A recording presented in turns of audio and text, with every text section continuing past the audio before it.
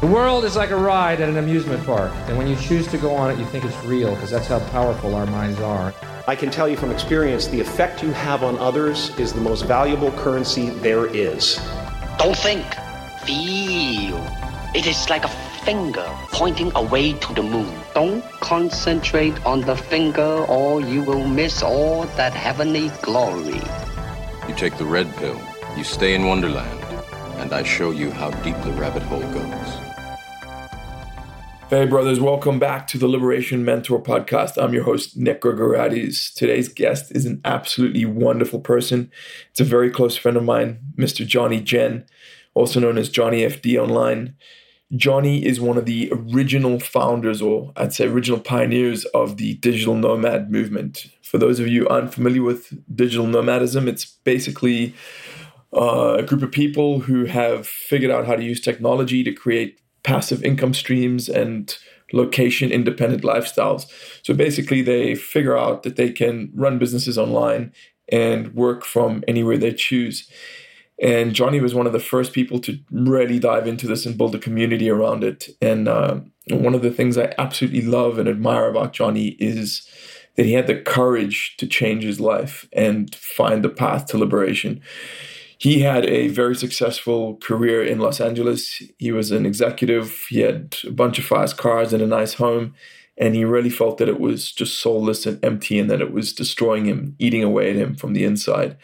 And so he went on a vacation to Thailand and realized how much he loved it and basically just never came back. I mean, I think he came back to collect some of his belongings and stuff like that, but and tie up some loose ends. But then he went back and he's been since then traveling the world, never staying in one place for more than a specific amount of time. He's created a digital nomad summit that happens each year.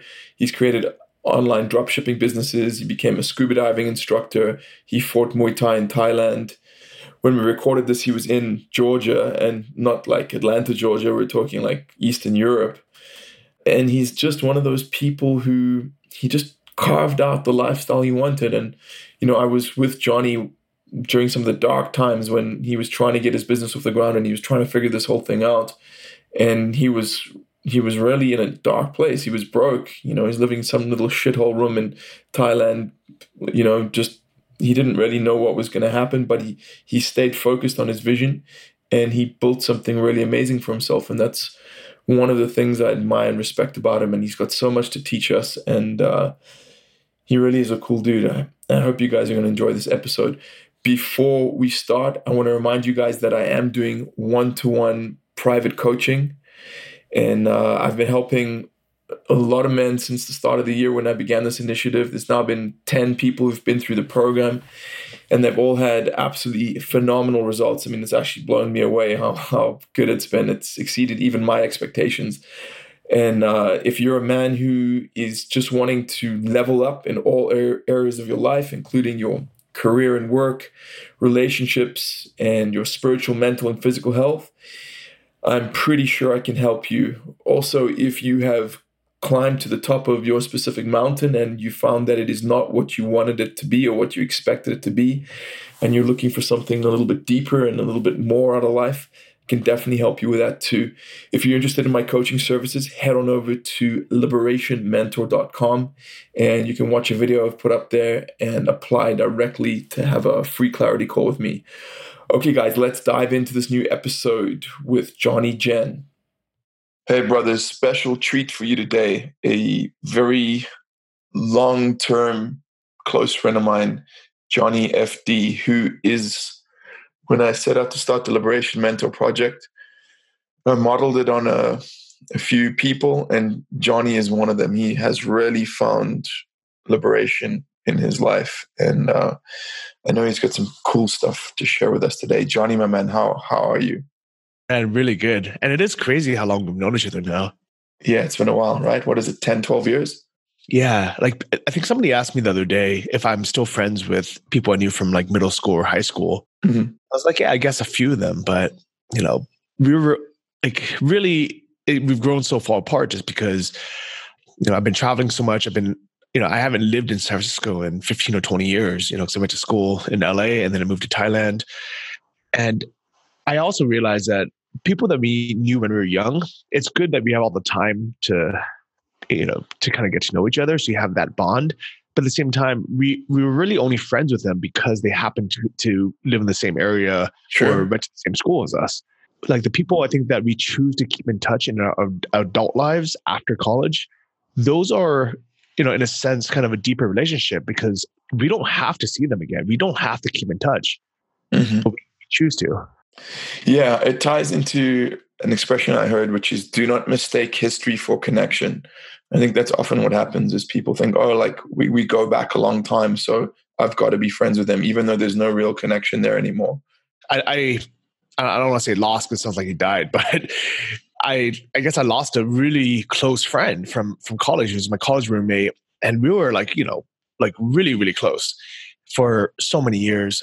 And in the last, I would say about 2 years ago, he had come to visit me in Bangkok in Thailand. He was doing Muay Thai out there, and he loved it. I mean, he loved Muay Thai more than I did. And I was living in a Muay Thai gym, but he was living in LA, but he would follow everything online. He knew every, fighter's name. He knew the history. He knew everything. Sure. And I was living in the gym, but honestly, I didn't really know much about the politics of it or even the names of all the fighters. I just liked doing it.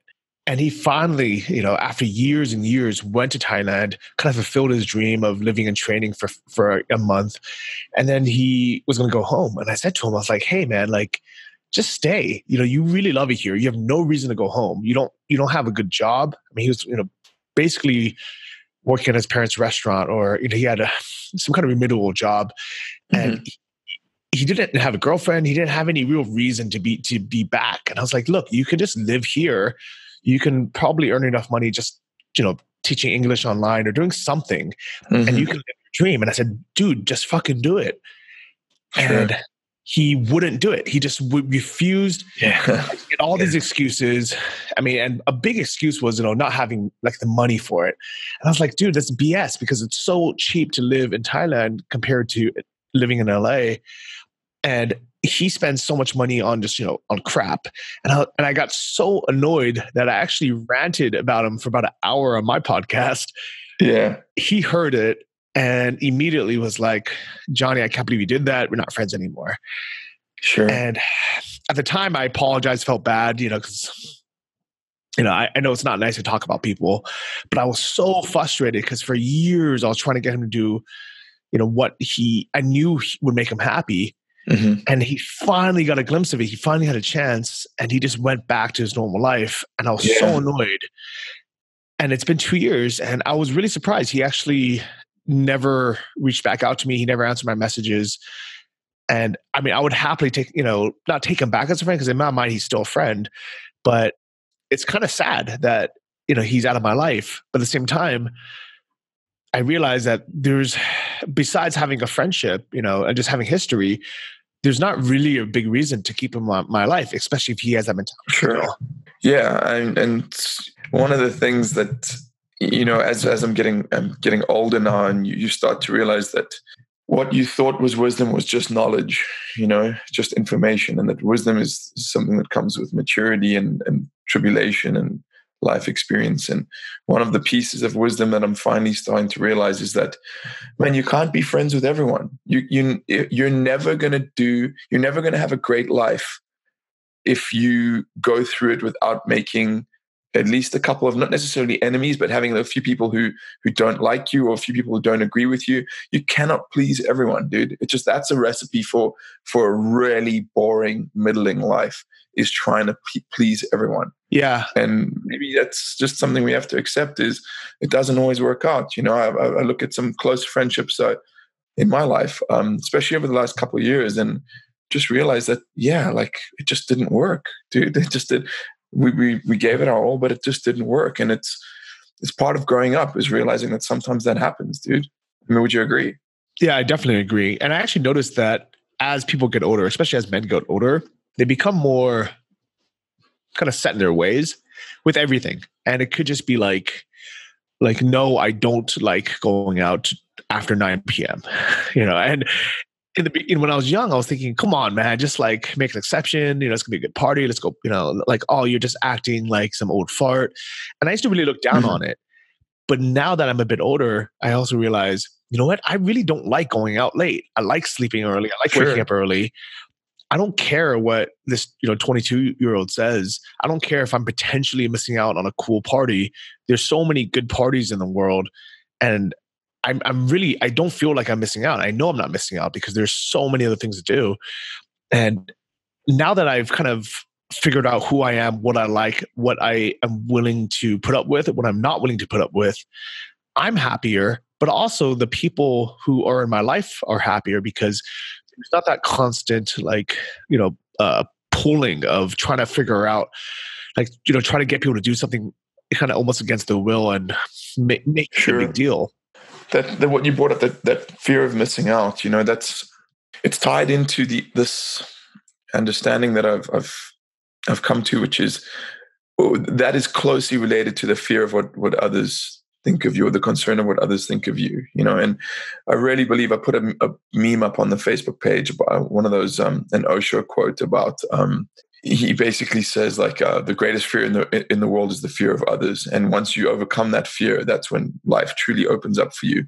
And I think that so many of us are conditioned into needing the approval of society and others, in particular when it comes to our financial status and our career status. Your buddy who didn't want to leave, I'm guessing a part of what played into that was he was like, no, I've got a steady job and I have a house and a car and I'm a productive member of society, and what will people think of me? What will my parents think of me if I tell them I'm turning my back on this and heading out to Thailand?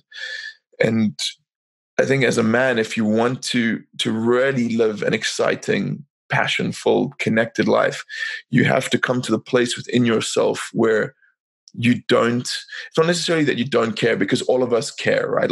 No one likes to be thought of poorly, or for people to not appreciate them, or for people to badmouth them. But you have to get to a point where you're okay with it, right? You have to get to a point where you're like, I can handle it. This dude's saying shitty stuff about me online. That's okay. That's his deal. I'm just going to move forward and do my thing. Would you agree?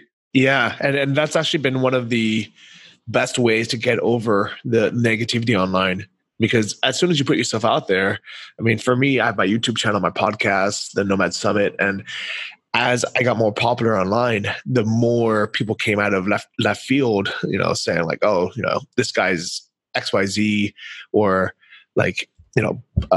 working online doesn't work, or Muay Thai doesn't work, or whatever it is. And it's I used to defend it. I used to reply to everyone. I used to think oh, maybe they're right. And now I realize, what? As long as I'm doing what I know is a good thing for myself, and the message is helping others, let's ignore these naysayers and focus on the positive people, because they're the ones that really matter. Sure. That's been a big theme for me as well, Johnny. I appreciate you bringing it up. Is I've become ruthless when it comes to positivity, and I know there are negative things in the world, and I know that there's dark places and people, and that you can't just move through life being naive to those things. But I think Anthony Robbins said that the most valuable things in his life now are states of mind, or mental states, positive mental states. And for me, man, I want to feel good, and I want to bring good things into the world. And I can't do that if there's negativity in my life, and if I'm at this point now, if you bring any kind of negativity into my life, if you make me feel bad about something, or if you judge me harshly, or insult me, I just cut you out, man, because that these states that I'm creating, which I really believe are the key to getting what you want, is to energetically putting yourself into a positive vibration. That is one of the most valuable things, and that's the thing I'm working so hard to cultivate. So if you're going to compromise that, I haven't got time for you, man. I'm sorry, you're out. Yeah, I definitely agree with that. And one thing I actually been wanting to do is just to write one blog post instead of having to bring it up all the time. Just one blog post with a title saying I'm not delusional. I just, and I know there's bad things in the world. I know there's downsides to everything. I know there's, You just choose to not focus on them. Yeah, and like basically, anytime someone brings something up, like, and they won't shut up about it, I'll link them to that blog post, and at the end of it, it'll say, it'll basically say, I recognize like that there are downsides to things, and there's negativity, but I'm just choosing to focus on the positive, and here's why. Sure. And I appreciate you bring that up, because I think about a conversation I had with a very close friend of mine who's a wonderful, wonderful man. His name's Jan, one of my best friends actually. And he, one day, he said to me, he said, "Nick, what are you afraid of?" Because he kind of had the impression that because of my lifestyle, that I wasn't afraid of anything. And I said to him, in fact, I didn't say to him, but I reflected on that conversation, and if we ever talk about it again, I'll say the exact same thing to him that you've just brought up, which is, yeah, man, I'm afraid of a lot of things, just like everyone else. But I choose not to focus on them.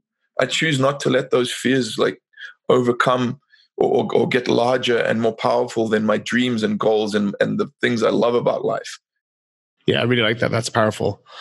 I really like that. And you know what? I really like that you've taken the big chance to switch over the podcast from being a jiu-jitsu podcast to transitioning to like a lifestyle podcast. I know. Thanks, brother. I know it was hard because it'd be easy for you just to write off your great reputation, everything you've built, your following, and I know for sure. In the beginning, you're going to lose some subscribers and some followers. Sure. But I do think that in the long run, it'll be better for everyone, including yourself, because we all need a transition sometimes. I mean, like you've been doing jiu-jitsu for like how many years now? 20 years. Yeah. That's a long time, and if somebody wants to learn all about that, they can just go back and listen to the first, 10 years of 70 episodes. Yeah. It's there, and sure. I think that's for sure. But I also think that for the people who want to kind of learn and grow and kind of get to the next stage, that's when they kind of just keep following along. And I've been very fortunate that I've always had blogs. I've written, so many books. Even sometimes I look back on like the book I wrote in 2012 or 2013, 12 Weeks in Thailand. And I kind of cringe because a lot of the book is about like going to parties, hooking up girls on the beach.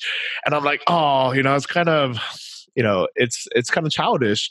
But at the same time, I'm really happy it's there because I guarantee there was a bunch of guys in their 20s, wanting to get out of their corporate jobs and normal life. And they're like, oh yeah, that sounds amazing. I want to learn how to go to Thailand, live cheaply, partied up on beaches and hook up with Swedish girls. And that's the mindset. Because if they asked me today to talk about it, I would say like, I don't want to talk about it. It's, it's not, I'm not interested. For sure. But there's a lot of lessons I learned that they're now ingrained in the book. Yeah, I was just thinking about this. Funny enough, yesterday I was talking to someone and he said, "Oh, I look back in the things I did and the things I thought and the way I acted when I was 21, and I cringe." And I'm pretty sure there's not a person alive at 40 who doesn't look back on the things they did at 21 and cringe. Like you're iterating, you're constantly iterating yourself, you're constantly evolving, you're constantly improving and changing. And so it's natural, right? I mean, if you look back on a computer from 20 years ago, it's kind of crappy, or a car, or most music and television. And it's like, everything's evolving. So I don't think you should beat yourself up for that. There's a few things I really wanted to dive into with you today. The first one is, I think our job, because of who we are and the nature of what we do, I think the most important role that we can play is, you spoke about your buddy who he just couldn't do it. He just couldn't pull the trigger for whatever reason, right? Like, and I spoke to you once about, I have a friend as well who really wanted to go to Thailand, and like he wanted to break out of his dreary 9-to-5 job. And I said to him, I was like, man, it's not that difficult. It's really not that difficult. Like, you just save up 10 or 20 grand, which isn't a huge amount of money. If you change your lifestyle and take on a few side hustles, and you can get that kind of money, and then just fucking go. Just sell all your stuff or put some stuff in storage and just go. And it's like, I was telling you this. I remember I was relating the story to you, and you just said, he'll never do it. And I realized, yeah, he will never do it, right? He'll never do it because there'll always be some excuse, or there'll always be some fear. And I guess instead of looking at these people with like frustration, what can we tell them? How can we get them to step up and develop that little bit of courage that's needed to be able to live a more passionate, more adventurous life? You know, I was thinking about this a lot, and I used to want to try to help everyone and try to almost kind of force people into happiness. You know, like I see a thirsty horse that's complaining about how thirsty he is, and I just want to force him to water and say, just freaking drink it. But I also realize now, like, maybe that's not my job. Like, maybe what I can do is, be a good role model, document what has worked for me, what can work for others. Maybe interview successful people who've done it, and have the information out there, readily available, whether it's through podcasts like this or my YouTube channel, my blog. But if somebody doesn't want to do it, like, just let them be. Like, just let them be unhappy until they hit so rock bottom, or they finally decide for themselves that they're willing to do what it takes, and then they can come and join the journey. Sure. No, I totally agree. Johnny, you in the talking points in the form you filled out for the show, you put one of them as living a life without stress or anxiety. And this is something, again, is so important to me, and it's tied into this idea of creating these positive states within myself, because I'm tired of justifying it, because there's so many people who don't believe in this kind of stuff. But I don't even believe I know that the vibration that you have, the energy or the frequency that you're resonating at, determines your experience of life. If you're on a high vibration, you attract positive people, circumstances, and events. And if you're on a lower vibration, you attract the equivalent. And for me, stress and anxiety as well are two things that are as far away on the spectrum from that positive vibration as possible. And I do everything I can to live without stress and anxiety. And I just wanted to know, what are your tips for that? How do you do that? I would say the first is recognizing that it's real. I mean, just, it's hard to look into yourself, but just look at others, right? If you look at people who think the world is against them, the world probably is against them, and all their friends, bad things probably happen to them. All their friends are probably the same. It's like almost a self-fulfilling prophecy, and you can call it, vibrations, or you can call it energy, you can call it, something that, there's no word for, but it's all around us. I mean, if you see someone who feels like they're always lucky and they just are very optimistic, good things tend to happen to that person. And we might just kind of get annoyed at that person, how often it happens. But at the same time, like, we can't control it. By us hating on them, it's not helping our lives, especially if they just ignore us. I think we all know that one person who's super lucky all the time, and they're super optimistic about it. And and you're like, there's no reason why they should be so optimistic, yet things happen, in that positive way. So what we can do is we can just take advantage of that and say, well, I don't know how it works, I don't know what's called, but I have two choices. I can either put that good energy out there and be, open-minded to everything, and let the good energy come in, just kind of welcome it, even knowing that, I don't know if I have control over it or not, or by me being open-minded if it's going to do anything or not. But just by doing it, it's almost like a no-lose situation. It doesn't cost us anything, and we have everything to gain. No, I totally agree. And I mean, so coming back to the eliminating stress and anxiety, how do you build your lifestyle so that those two things are minimized? And let's keep in mind that you have a very, I don't want to say unique set of circumstances, but a very rare set of circumstances. You have passive income streams, and you're not paying child support to anyone, and you don't go to a job that you hate and have to listen to a boss that you don't like. I mean, obviously it took a shit ton of work and effort and focus to get your life to that point, but can you think of any tips or strategies that people can implement? Yeah, 100%. Because it didn't, I didn't get lucky, or it didn't accidentally come to me. I didn't wake up one day with no stress and passive income coming in. It was all planned. I used to work a corporate job in California, and I was always stressed. I mean, I looked older and was definitely more stressed when I was in my mid-20s working a corporate job, being stuck in traffic every day, fighting for parking spots, getting into arguments, worried about money. And now 10 years later, I have no stress. I wake up every day when I want. Like I only set an alarm clock if I want to go for like a hike or something. And I go to sleep when I want, I wake up when I want, I work when I want. And I really love my life. And I'm very happy to be able to say that. And I want everyone to be able to say that. I want everyone to wake up every morning just excited for the day and be like, all right, I'm up, I'm excited, and then you do what you like doing. And then when you go to bed, you're fulfilled. You're just like, oh, that was a great day. Sure. And I accomplished something. Yeah, I feel that, Johnny, that actually for me was a big turning point. It happened a couple of years ago for the first time. I would wake up excited. That would be the first thought in my mind is, I wonder what cool stuff life's going to bring today. And then, as you said, at the end of the evening, I'd be like, man, that was cool. That's tied into my gratitude journaling. It really helps you focus on that. Is seeing just all the cool things that happen, because a lot of people, they don't notice these things, and so few of them happen. But when you really focus on taking note, like that's one of my big action points for anyone I work with, is like, man, you've got to start journaling at the end of the day so you can see just how many cool things life is bringing to you, right? So I really appreciate that. But again, I'm just looking for a specific thing. Like, is it? Yeah. So like specifically, I mean, I like how you mentioned, how did I build it and not how do I manage it? Because I think a lot of people, they make the mistake of trying to kind of manage the stress.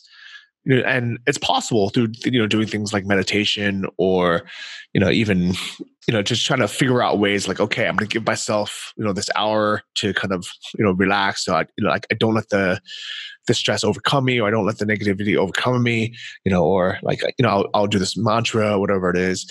But for me, it's much better just not have in the first place. So what I do is I realize most stress comes from money, right? And if you think the solution is to make more money, you're probably wrong, because I think everybody tries that. And the more money they make, the more stressed they actually become. Either you have more responsibilities, you're working harder, you're paying more taxes, you have more risk, or, there's to earn more money, there's always something that comes with it that usually adds some stress. Sure. So for me, I like just keeping my expenses as low as possible and kind of finding a point where I'm comfortable.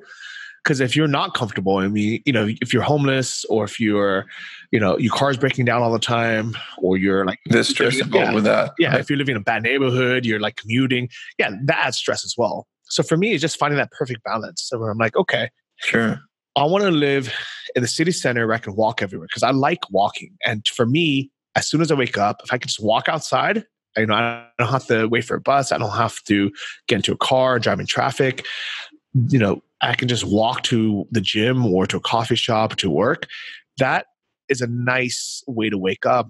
And just that walk itself relieves stress, and more importantly, doesn't add stress. So location for me is very, very important. And then second, I'll always live in a place that's pretty comfortable, but isn't above my means. So I will never spend more than 25% of my monthly income on rent, and whether that's a mortgage or a rent or an Airbnb or hotels, whatever it is, I keep my expenses low.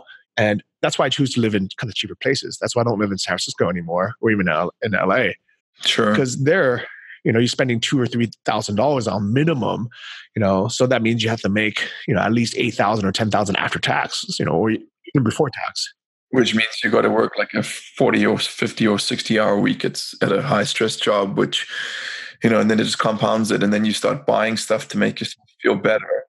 And then that means your lifestyle expenses go up, and it just turns into this cycle, man. And I really love what you've adopted, this minimalistic lifestyle. And I try to do the same. I try to eliminate as much as I can. I always think before I buy something, what is the true cost of this?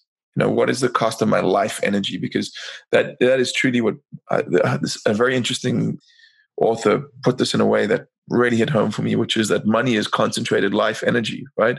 Like, you go work at a job, you give your time and your focus and your attention, your life energy, and then your boss or if you own a business, your customers give you some of their life energy back in the form of money. And then you put that in your bank account or whatever. That's concentrated life energy, right? And now when I see something cool that I want to buy, like a little gadget or like whatever it might be, or I just think to myself, what is the true cost? How much of my life energy is this thing costing? And am I willing to trade it for it?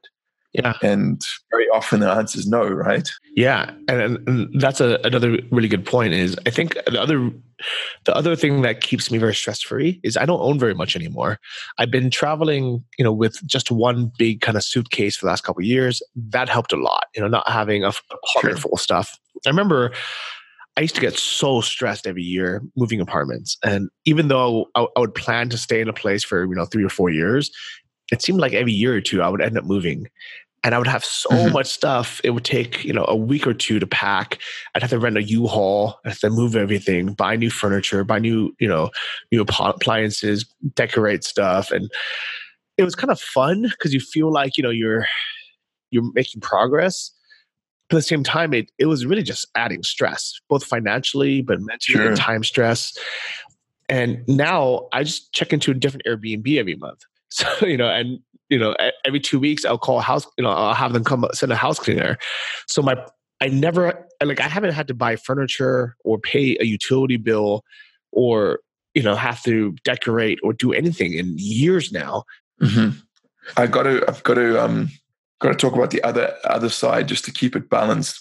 I feel that you and I are two of the small number of people in the world that are qualified to have this conversation because, man, you and I have both fucking walked the walk. People talk about like the digital nomad lifestyle and stuff, and they go on a 3-month trip to Thailand and they think they're a digital nomad, dude. And like, nah, you've been doing this for close to it must be close to 10 years that you've been living in location independent lifestyle. I did it for 5 years where I literally had 2 suitcases. Well, a suitcase and a backpack. And that was all I owned. And I didn't stay in any one place for more than 3 months, right? But you've also had the other side where you've lived in LA and had the full-on corporate lifestyle and the 3 cars and the whole deal. And you said something to me once, which really stuck out to me. You said that you buy your clothes all the same color and style so that you don't have to think about what you have to wear in the morning. And that little removal of that little decision removes a lot of wasted energy and energy that is freed up to help develop your lifestyle and build your goals, right? Yeah, actually, I think that was Steve Jobs. Was it really? Okay. Yeah, but I actually make sure the couple shirts and pants that I do own all match each other, so I don't have to try to match anything. Grab a shirt, grab some shorts, and I'm done. No, that's tied into, I've realized that one of the ways that we can become successful in life is to create cool stuff, whether it's podcasts or products or cool services, or just create good stuff to put out into the world and or a business, whatever it may be. It requires creative energy. And it's my understanding now, it took me a long time to get this wisdom, that the most successful creative people, the most productive creative people, they use routines because routines free up mental energy. When you can just wake up in the morning and I wake up in the morning, I put on my blue jeans and my black t-shirt and I walk to the fridge and I make 3 eggs, a 3-egg omelet and whatever. And then I sit down and I do my journal, or I sit down and I write, or whatever it is. These routines free up our mental energy because we're not having to make choices, right? And waste energy on that. And that's the thing with the digital or the location independent lifestyle that you're a champion of. That's actually the reason I had to stop it, is I realized that constant changing of my environment and the constant flights and the getting over jet lag and the getting used to new places and the waking up not knowing where you are in the middle of the night, and just, it's exciting as hell. There's no doubt about it. And I had a shit ton of fun doing it. I would never give up that 5 years for anything. But I'm at the point now where I don't actually want that anymore. Even this weekend, I just went and taught a jiu-jitsu seminar in Kansas City, which was great. It was, I had fun. But I noticed that just there's like 2 or 3 days either side of that trip. It was a short trip, but it was a 2-day trip, but it cost me six days. Because I had to plan for the trip, and then you spend 1 day going to the airport and the travel and everything, and you get back and your routine's broken, right? And it's like you have to kind of get to that equilibrium again. And I'm just wondering, how do you deal with this? What's your solution for that? So what I've been doing, and I absolutely agree, like people don't think that a 1 hour flight or a 2 hour flight is that big of a deal. It is your whole freaking day. It is after it's stress. Like it's stress on your body, your mind, and you lose so much productivity. You know, just the fact of checking into a new place, trying to figure out where the grocery store is, or the bank, you know, or the gym is, or coffee shops are. Yeah, I guess it's fun, but at the same time, it's stressful. But at the same time, I think I get kind of bored being in one place for a long time, and also when my life becomes stagnant, and if I know if I have a place for a year, I will buy stuff. I will buy furnishings. I'll buy new big monitors. I'll buy speaker systems. I'll buy stuff because I'm like, all right, I'm here for a year. Why not? And by moving every few months, it really forces me not to buy anything. And also it keeps it exciting, but at the same time, I don't waste too much time. So what I do now is I make sure I stay in each apartment for at least a month, if not 2 months or longer. That way it's kind of a good balance of the two. And I also won't change time zones more than, once every, 3 to 6 months. That way I'm not losing, that week, that stress. And honestly, I almost kind of wish I didn't even have to fly back to the US. So I didn't have to fly to Asia or to Europe, because bouncing between those three, is really, really painful. It's exhausting, man. It's extremely difficult, especially as you get older. Like a good friend of mine, he said to me, jet lag just ruins me. And that really stuck with me because I realized it's the same for me. Like a transatlantic flight or a trans-Pacific flight it takes so much out of your body, man. And really, like, I'm not right for a few days, maybe even a week after a transatlantic flight. It really is true. Yeah. So basically what I do now is I will check into a place and I'll stay there for a good 2 months. And that way, maybe I waste a day checking in, finding a gym, finding coffee shops, but it's also kind of exciting. It changes it up. And then for those 2 months, I have a routine. Here, I'm currently in Tbilisi, Georgia, and I just arrived, maybe 2 weeks ago. And yeah, the first week was kind of all over the place. But what I did was I joined a gym. I found a great coffee shop to work from. Now I wake up, I don't have to think about what to do, where to go. I just grab my bag. I walk, I do the 15-minute walk to the gym. I put in my headphones and listen to a podcast, or actually now I'm learning Russian. So I'm walking and listening to this, Polrushki podcast and, this audiobook. And I get to the gym, I put my stuff down, and there's a cafe in the gym overlooking the city. I sit there for 2 hours, have 2 coffees, do all my work. I'm already in the gym. So I work out. And after the gym, grab some food, go home. And I'm like, okay, that was a good, productive day. I worked, I exercised, I had a walk, I learned, part of a new language. Now for the rest of the day, I can just do whatever I want. I can relax, I can watch Netflix, I can go out for dinner. And because I'm also in a new city, on the weekends, I can go for a hike in the, Georgian mountains. I can go to wine tasting out in like all the really, really nice, like wine fields out here. It's like I'm close to an adventure without having to get into onto a plane or something. So for me, it's kind of a good mix of both. Yeah, you mentioning the mix of both with regards to lifestyle. I'm at the point now where I actually want it all, Johnny. I want to have a bigger house. I don't need a mansion, but I want a big house that's like my castle, like my fortress, a place where I can host people, where all the people who've been so kind to me and looked after me over the years can come and stay when they want a vacation in the States. Like I want to really, I have a decent home now, but I want a really nice home base. And I want to start enjoying the finer things in life now. I actually want to buy some nice speakers, and I want to have a nice couch. And I've gone all the way through and come out the other side where like, I would like some possessions now. I do, however, get that they can very quickly trap you.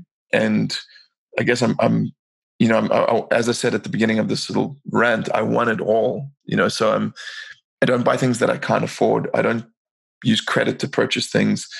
There's something I found a fascinating little life tip, which is this guy says, he's a wealth author. He says, if you have to think about whether you can afford something, you can't afford it. He said, if you go into the store to buy a pack of gum, you don't think about whether you can afford the pack of gum. You just buy it, right? And you want to be at the point where, like, if you want to buy a $1,200 set of speakers, $1,200 is not an amount that you have to think about, right? And that really stuck with me, because that's the solution, right? That's the solution. You don't buy things that you can't afford, right? Because that's what gets you into the trap, right? Whether it's your monthly rent or whether it's a car or whatever it is, just don't buy things that you can't afford. And if you want nicer things, then you have to make more money. And that's ties into the next thing that I want to discuss with you, which is one of the talking points you put on your form is buying income producing assets instead of liabilities. I know you've got a very successful show, which is called Invest Like a Boss. It's actually one of your shows that I haven't listened to and I want to start listening to, because I'm becoming more and more interested in investing. Can you tell me a little bit about your own investment strategies and the assets that you purchase and how you're doing that? Yeah. So if anyone hasn't read Rich Dad Poor Dad, I would highly recommend reading the book. I don't really like any of his new stuff, but that book itself was like a real kind of game changer. Yeah. And it was by Robert Kiyosaki. And the big kind of principle I took away from it is when you spend your money, I mean, your hard-earned money, and as you had mentioned earlier, the trick is to be able to just have enough money where you don't have to think about it. You could buy it. But at the same time, now that I'm finally at a point where I can technically afford most things, that was never where I was before. I remember I wanted to buy, and this almost sounds ridiculous now, I wanted to buy a $3,500 car. It was a Mazda Miata. And, to most people, they're like, oh, that's so cheap. Like, just buy it.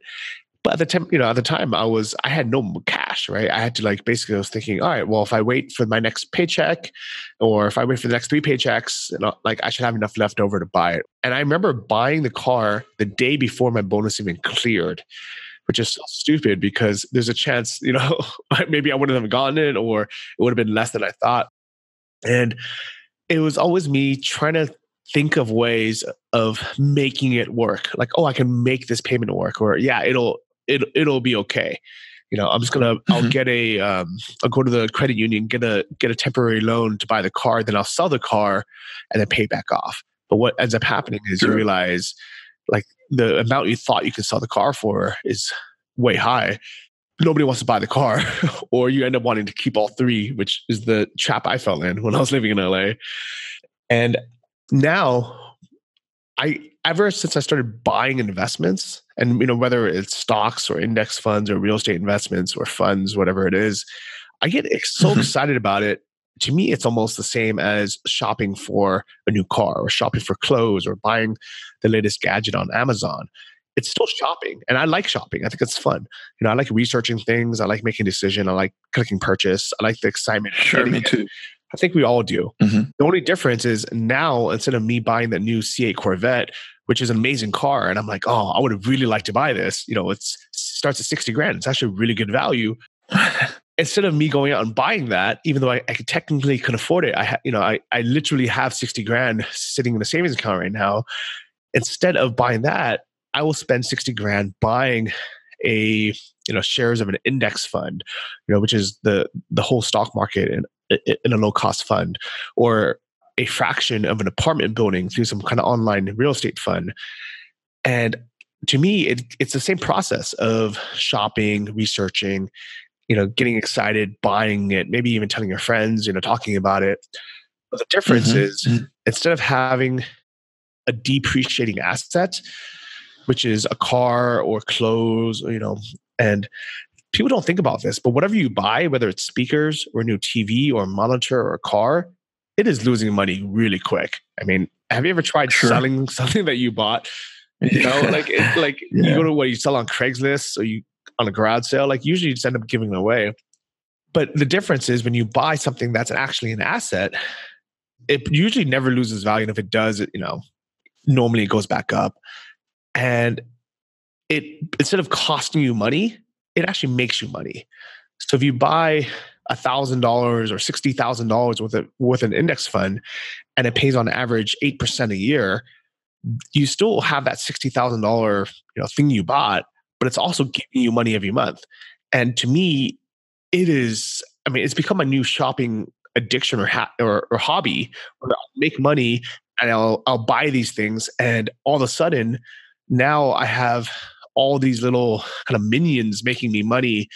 So even if I stop working, I still have dividends coming in. I still have, stock growth coming in. And I have at least now $2,000 a month coming in just from completely passive income. And that's enough for me to support myself, in most places in the world. Sure. It sounds like you've developed what they refer to as a positive addiction, right? Like they say you can exercise. If you're addicted to exercise, it's not necessarily a bad thing because it has so many positive benefits. And I know what you're talking about, that you said something to me which really stuck out, and it was on one of your Facebook posts. You didn't say it to me. You said you got addicted to ordering stuff on Amazon.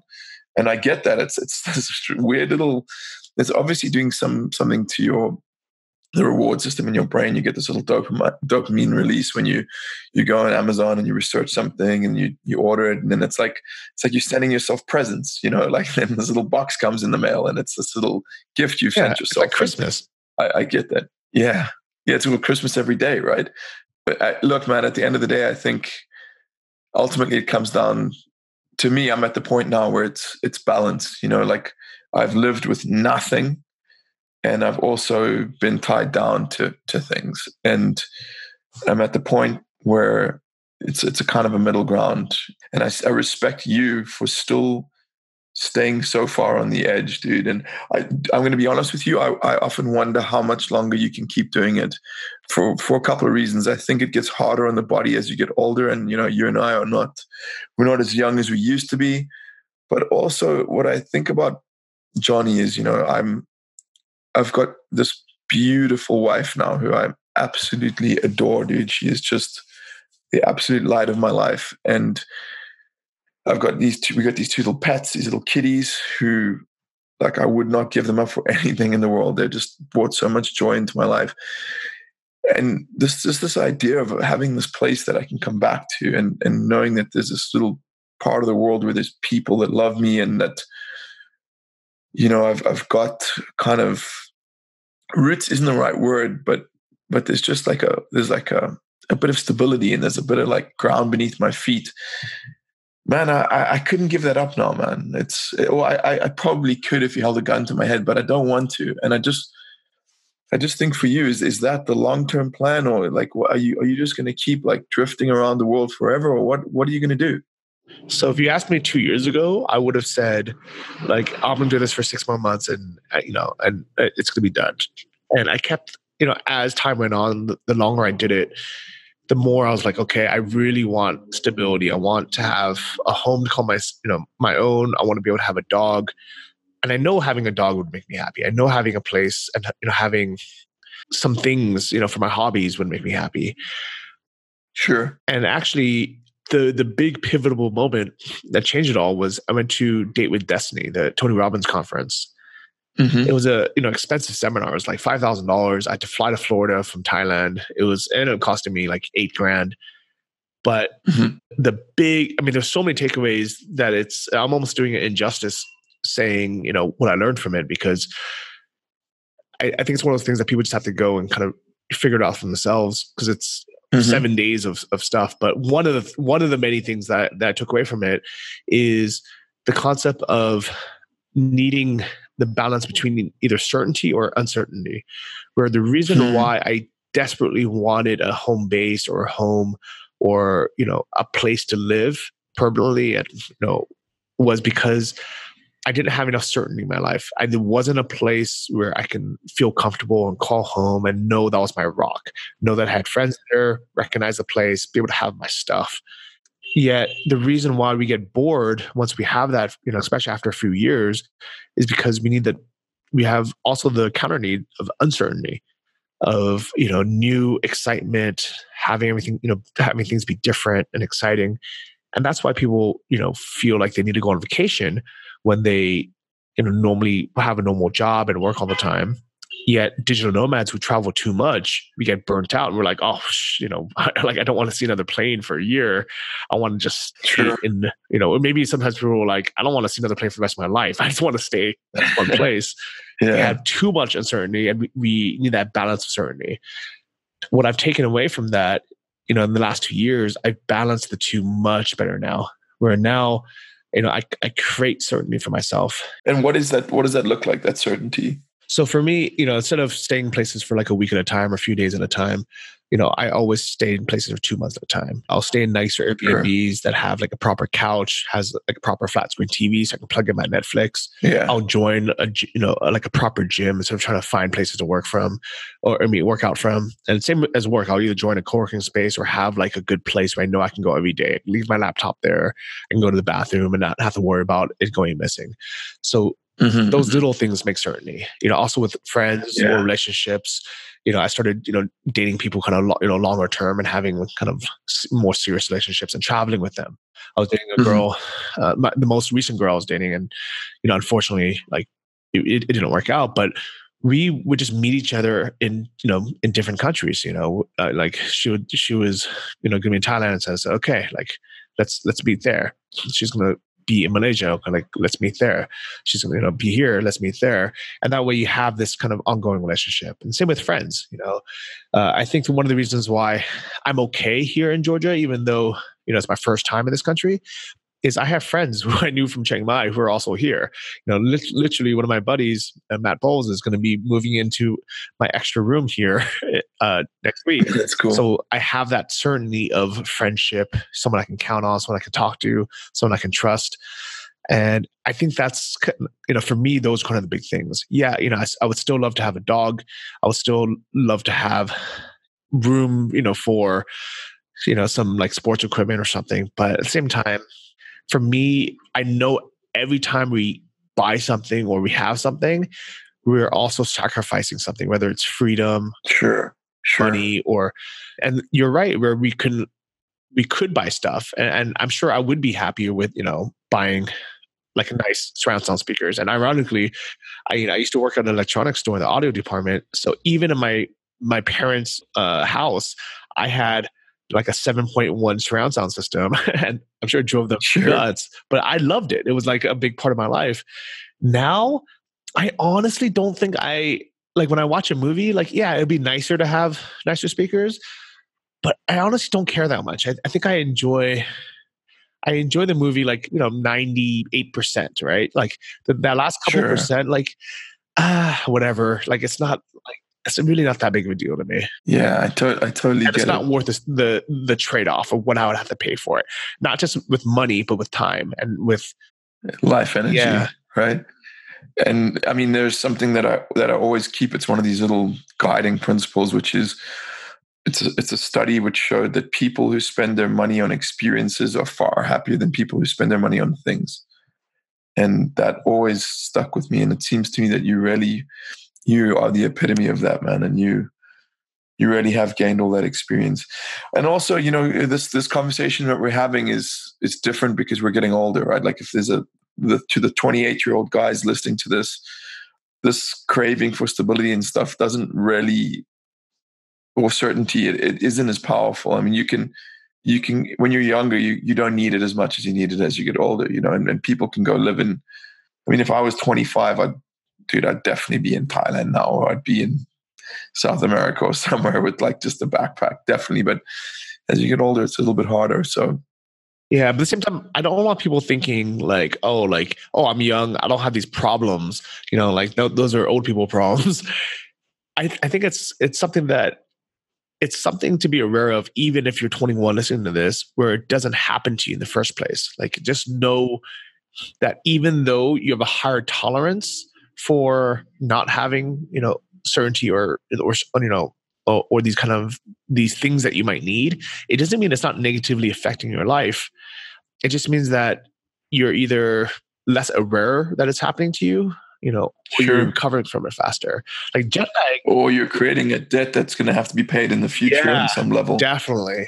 Or you're going to age faster, or you're going to be financially, more screwed, or, like even hitting like, let's say you're like 19.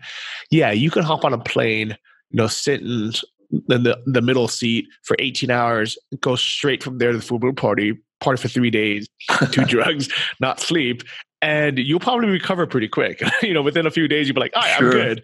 But at the same time, Yeah. like, did it do damage to you? Did it take away some time off your life? Is it gonna, Probably. like financially hit you, stress you out? Yeah, you just don't notice it because you're having fun. Sure.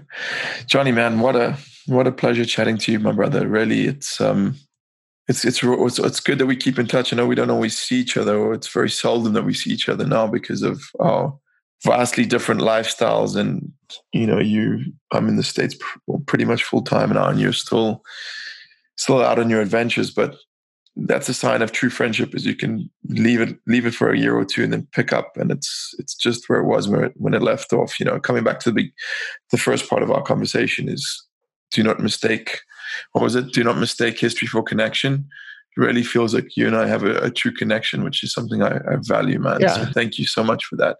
Yeah, I really do love you like a brother. Same, bro. I know you said it to me once. You said when we met, like, I knew we were going to be brothers for a long time, and I always remember that. I know it sometimes hasn't been easy because I've diverged with the ayahuasca path and all that stuff, and I know that kind of freaked you out a little bit back in the day. But yeah, dude, we've worked at it, and we've stayed friends, dude. And it's and we all go through our journeys. Like I've had friends, stick with me through like all sorts of like side paths I've taken. But as long as they know each other as the core person, like that doesn't change. Our hobbies might change, our hairstyle might change. The things that we're pursuing might change. Like I was a hardcore vegetarian for 6 months, for half a year, and my friends made fun of me on it. But at the end of the day, but they were still your friends. Yeah, they're still my friends, and I think that's kind of the same thing. We all kind of go on paths, thinking like, all right, we got to find our own truth, and sometimes we find it and we realize, I'm glad I went on that because I'm a better person now. Or sometimes you're like, oh, sure, that was a waste of 6 months. Right, but it's a journey, not a destination. And most of the joy is in that search, right? Like looking for things. That's where you stumble upon new ideas and meet new people and bring fresh energy into your life. And it's never wasted, man. That the art of or the act of searching is never wasted time or energy. I really believe that. Yeah, I definitely agree. I think that my biggest fear is waking up, 2 years from now, or even 2 months from now, and realize, oh, I haven't done anything, and that used to happen a lot when I was kind of close to school or working full time. Like months or years would pass. I'm like, oh, I haven't actually done anything. I'm not in any better shape. I don't have any more money. I don't have any more significant experiences or relationships. Like, what did I what did I do? Like, I watched some TV, like I played some games. I hung out. I went to the same bar. Like, what did I actually do this last year? And if the answer is nothing, man, like that's a huge waste, because that's time we're not getting back. Sure. It reminds me of one of my favorite quotes from one of my favorite movies. It's a truly, truly guiding principle for me, which is, this is your life and it's ending 1 minute at a time. Whenever I'm doing something that I feel is a waste of time or energy, that quote pops up into my head, and it pretty much forces me to go do something better. Yeah. And, sometimes, we do have to go through kind of, I don't say like mundane routines, but like sometimes, you have to work, right? Like, not every minute of your day is exciting and fun, nor should it be. But at the same time, as long as we're kind of working towards something that's either making a difference or... Yes, as long as you're working towards something. Exactly right. I totally agree. Johnny, there are going to be people who want to reach out to you. I know if you're listening to this and you want to live a more exciting, adventurous life, you owe it to yourself to check out Johnny's work, to read his books, which are fantastic. I thoroughly enjoyed them. And also go check out his blog. It's at johnnyfd.com. Is that correct? Yeah, and that's the easiest way to reach me. If you want to know kind of the full details of the journey and how to do it yourself, the 2 books are 12 Weeks in Thailand, The Good Life on the Cheap, and the second book is Life Changes Quick. Yeah, and they're both great. I thoroughly enjoyed them. I've recommended them to many people. Yeah. So I want to give everyone some homework right now. Is before you go to bed tonight, I want you to be, when you go to bed tonight, I want you to be proud of something you did to make your life a little bit better. And if there hasn't been anything so far, just go do like 20 push-ups. Because you'll go to sleep fulfilled. You'll be like, yeah, at least I did something to kind of bring my life closer to my goals and closer to being optimal. So, pause this podcast, go do as many push-ups as you can to failure. You'll feel good about it. If you haven't been to the gym already today. I love it. Johnny, my brother, 1,000 blessings on you. Yeah, you too, buddy. Good talking. Another thing that I appreciate about Johnny is his openness and his honesty. He's chosen to live his life from that place of authenticity. And I like to think I've done the same. I don't always get it right. We don't, because of the nature of the world we live in, you can't always be as open about things as you want to. But Johnny makes a real big effort to do so. And it really shows, when you see him and when you interact with him, you just know this guy's got no airs or graces. He's not trying to pretend to be something he isn't. And I really love that about him. And he really is an example of someone who, he's obviously a smart guy, but he's not a genius. And he isn't, I wouldn't say he's got any super standout skills or anything like that. And yet using a little bit of ingenuity and a little bit of curiosity and a little bit of willpower, he was able to create and engineer an incredible lifestyle for himself. I mean, if you go on his site, johnnyfd.com, you see some of the stuff he's done. I mean, he really has got it all. A lot of people say that you have to compromise to have the lifestyle you want, or you have to compromise to have a successful business. And if you want to make money, then you've got to quit enjoying yourself and quit having freedom. Or if you want to be free, you have to let go of the idea of having money. And Johnny's shown that, no, you can have it all if you do it correctly. And that's one of the big things behind my Liberation Mentor project, behind this show, behind the work that I'm doing with individuals, is that I really believe that in the modern age, in this amazing world that we live in, if you're smart about it and you know how to go about it, you can have it all. And if you are interested in having more and having it all, and you want to work with me in a private capacity, as I said at the beginning of the show, head on over to liberationmentor.com and perhaps we can work together. Hope you guys are enjoying the podcast. I'm getting a lot of good feedback. I really feel like I'm hitting my stride with this show now. This is actually the 5th podcast I've been involved in. The first one was London Real. Things didn't end well with that because of a bunch of reasons that I won't get into now. And then I started one called The Journey, which I thoroughly enjoyed, but my partner started to get ill and he was unable to continue. And then I started Digital Communion, which was another project that I thoroughly enjoyed with my friend Thomas. And Thomas got busy with, he had a set of twins, and the demands of fatherhood were just too much for him to be able to continue doing the show. And then I started the Jiu-Jitsu Brotherhood podcast, which actually was very successful. We got to about 70 episodes and it was really, really good. But I felt that towards the end, I was running out of energy and running out of things to talk about Jiu-Jitsu related. And so this new one, Liberation Mentor, it really feels like it's all come together now. It feels like I've paid a lot of my dues in this podcast game and that it's starting to pay off because you guys are clearly getting something out of it. And that's what it's all about. I just want to be putting good energy out into the world. And if you guys are enjoying the show, please leave a review on iTunes and please share it where you can. Like if you're listening on your phone, take a screenshot of the show and put it on Instagram or put it on your Facebook. That always helps out. Guys, thank you so much for your time. I hope you have a fantastic week and you take action to creating the life of your dreams. Until next time, peace out.